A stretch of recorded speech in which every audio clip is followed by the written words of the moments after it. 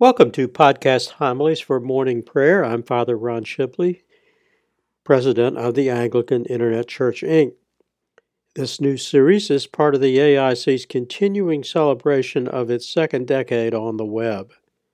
These podcast homilies for morning prayer are based upon the appointed reading in the list of Psalms and Lessons for the Christian year on prayer book pages X to XLI, primarily using the first pairing, which always includes a gospel reading for the second lesson. The second or third pairings of Psalms and Lessons are used only where necessary to avoid repeated reading of the same psalm in the series. Other variations from these general guidelines are pointed out in individual podcasts. These homilies include reading and commentary on the appointed psalm or psalms and summary commentary on the first and second lessons. For those readers not familiar with Anglican liturgies, the text of the Psalter in the 1928 Book of Common Prayer is derived from Miles Coverdale's Great Bible of 1539 and not from the King James Version. By the time the King James Version, commonly abbreviated KJV, was published in 1611, using a new translation of the Psalter based upon the Hebrew Masoretic text, the Coverdale translation was so well accepted among the people who had heard it read in services for over 70 years that the prayer book's editors retained the Coverdale text for the Psalter but substituted the KJV text for all other scripture in the Book of Common Prayer. Podcast listeners are encouraged to visit the Father Ron's blog page on the AIC website, on which I have posted for this podcast an illumination of Psalm 3 from the Harley Psalter produced at Christ Church Cathedral Priory, Canterbury, England in the first half of the 11th century. In an earlier blog posting, I explained that there is a difference in numbering between St. Jerome's Vulgate Bible, printed in Latin, and the version used in the 1549 Book of Common Prayer, printed in English. In the Vulgate version, based upon Jerome's 4th century translation, which was the official Bible of the Roman Catholic Church after the 16th century, every psalm from Psalm 10 to Psalm 150 is off by one number. For example, Psalm 62, the second of today's reading in the Book of Common Prayer, is Psalm 61 in the Vulgate version. Coverdale's provided a helpful transition by including each psalm's opening words in Latin, a practice which is still used in the 1928 Book of Common Prayer. The first Sunday in Lent is the first of 6 Sundays in the season of Lent, which begins officially on Ash Wednesday. For more on the Lenten season, see the AIC seasonal video series Lent, the Season of Penitence, including its history, the origin and meaning of the name, and its place on the church calendar. This series is presented in 3 episodes, each of which is linked from the digital library page, with podcast versions linked from the podcast archive page. The psalm reading appointed for first Sunday in Lent is Psalm 3, a short 8-verse psalm traditionally attributed to King David. It is paired with Psalm 62. The first words of Psalm 8 in Vulgate Latin are Domine quid multiplicati. Lord, how are they increased that trouble me? Many are they that rise against me. Many one there be that say of my soul, there is no help for him in his God. But thou, O Lord, art my defender. Thou art my worship, and the lifter up of my head. I did call upon the Lord with my voice, and he heard me out of his holy hill. I laid me down and slept, and rose up again, for the Lord sustained me. I will not be afraid for 10,000s of the people that have set themselves against me round about. Up, Lord, and help me, O my God, for thou smitest all mine enemies upon the cheekbones. Thou hast broken the teeth of the ungodly. Salvation belongeth unto the Lord, and thy blessing is upon thy people. According to traditional interpretation, Psalm 3 is about David's recourse to the Lord after his flight from his son Absalom, described in 2 Samuel chapters 13 to 18. St. Gregory of Nyssa said it is a demonstration of the consequences of a lack of virtue. Eastern Church scholars also see it as a broader story about sinful humanity which has surrendered to spiritual enemies and how sinful humanity may be saved by a merciful God. For more on the merciful nature of God, see the Mercy Merciful entry in the AIC bookstore publication Layman's Lexicon.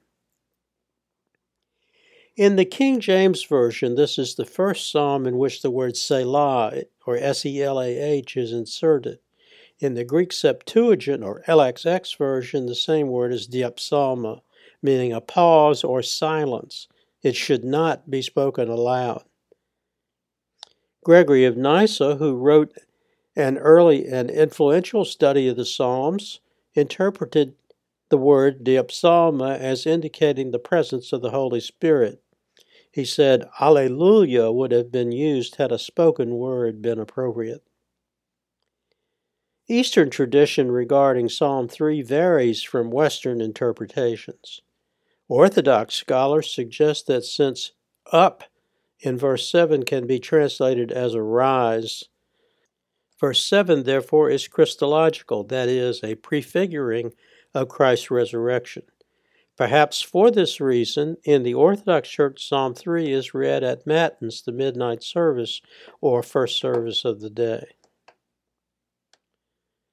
The second psalm reading for First Sunday in Lent is Psalm 62, a short 12-verse psalm traditionally credited to David. Its first words in Latin are None Deo.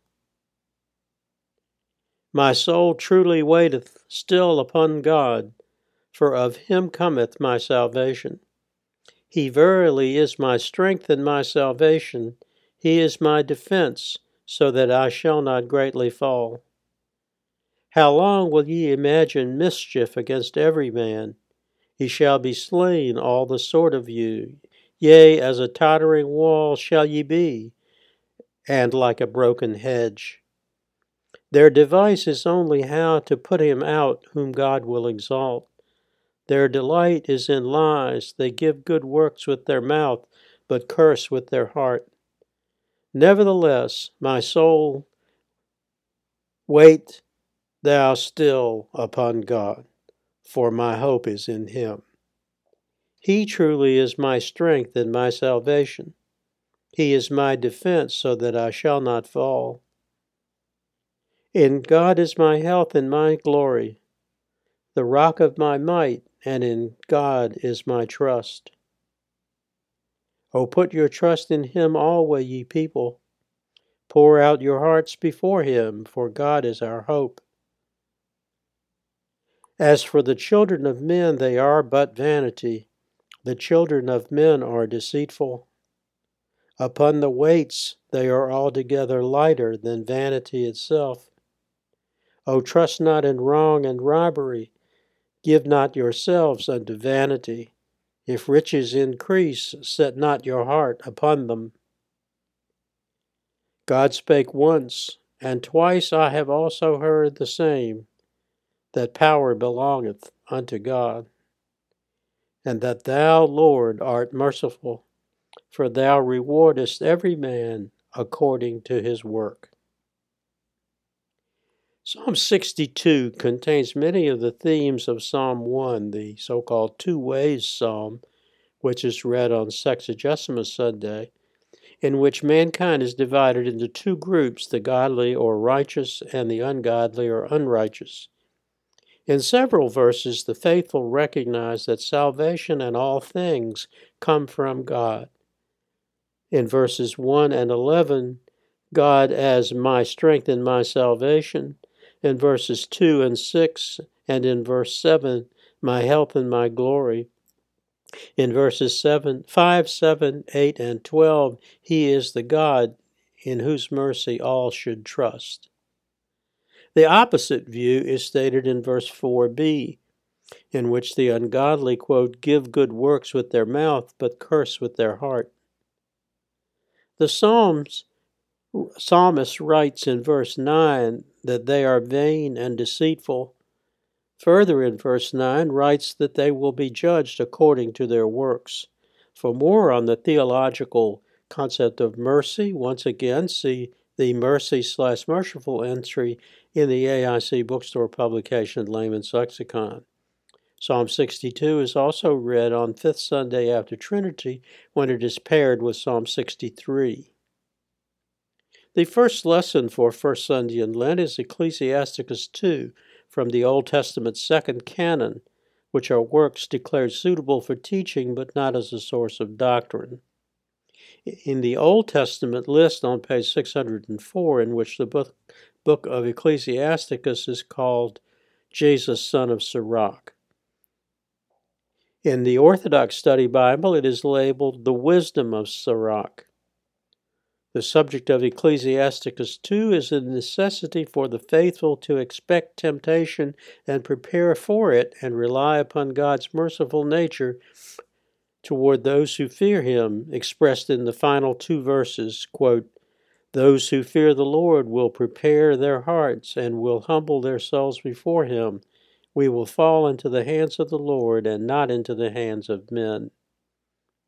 For as His mercy is, so His majesty is, so is His mercy. The second lesson is Romans 7, verse 14 to the end, which is St. Paul's message to the congregation he founded at Rome on the same subject, especially as it applies to Gentiles and not to just Jews. St. Paul is the subject of episode 5 in the AIC Christian Education video series, Lives of the Saints First Series. The episode is linked from the digital library page with the podcast version linked from the podcast archive page, both at www.anglicaninternetchurch.net. The closing prayer is the collect for First Sunday in Lent, one of the original collects written for the 1549 Book of Common Prayer by Archbishop Thomas Cranmer, who based it on Ephesians 4, verses 22 to 24. O Lord, who for our sake didst fast 40 days and 40 nights, give us grace to use such abstinence that our flesh being subdued to the Spirit, we may ever obey thy godly motions in righteousness and true holiness, to thy honor and glory, who livest and reignest with the Father and the Holy Ghost, one God, world without end. Amen. Until next time, may the Lord bless and keep you. May the Lord make His face to shine upon you and be merciful to you. May the Lord lift up His countenance upon you and give you peace. Amen. Glory be to God for all things. Amen. This program has been a presentation of the Anglican Internet Church.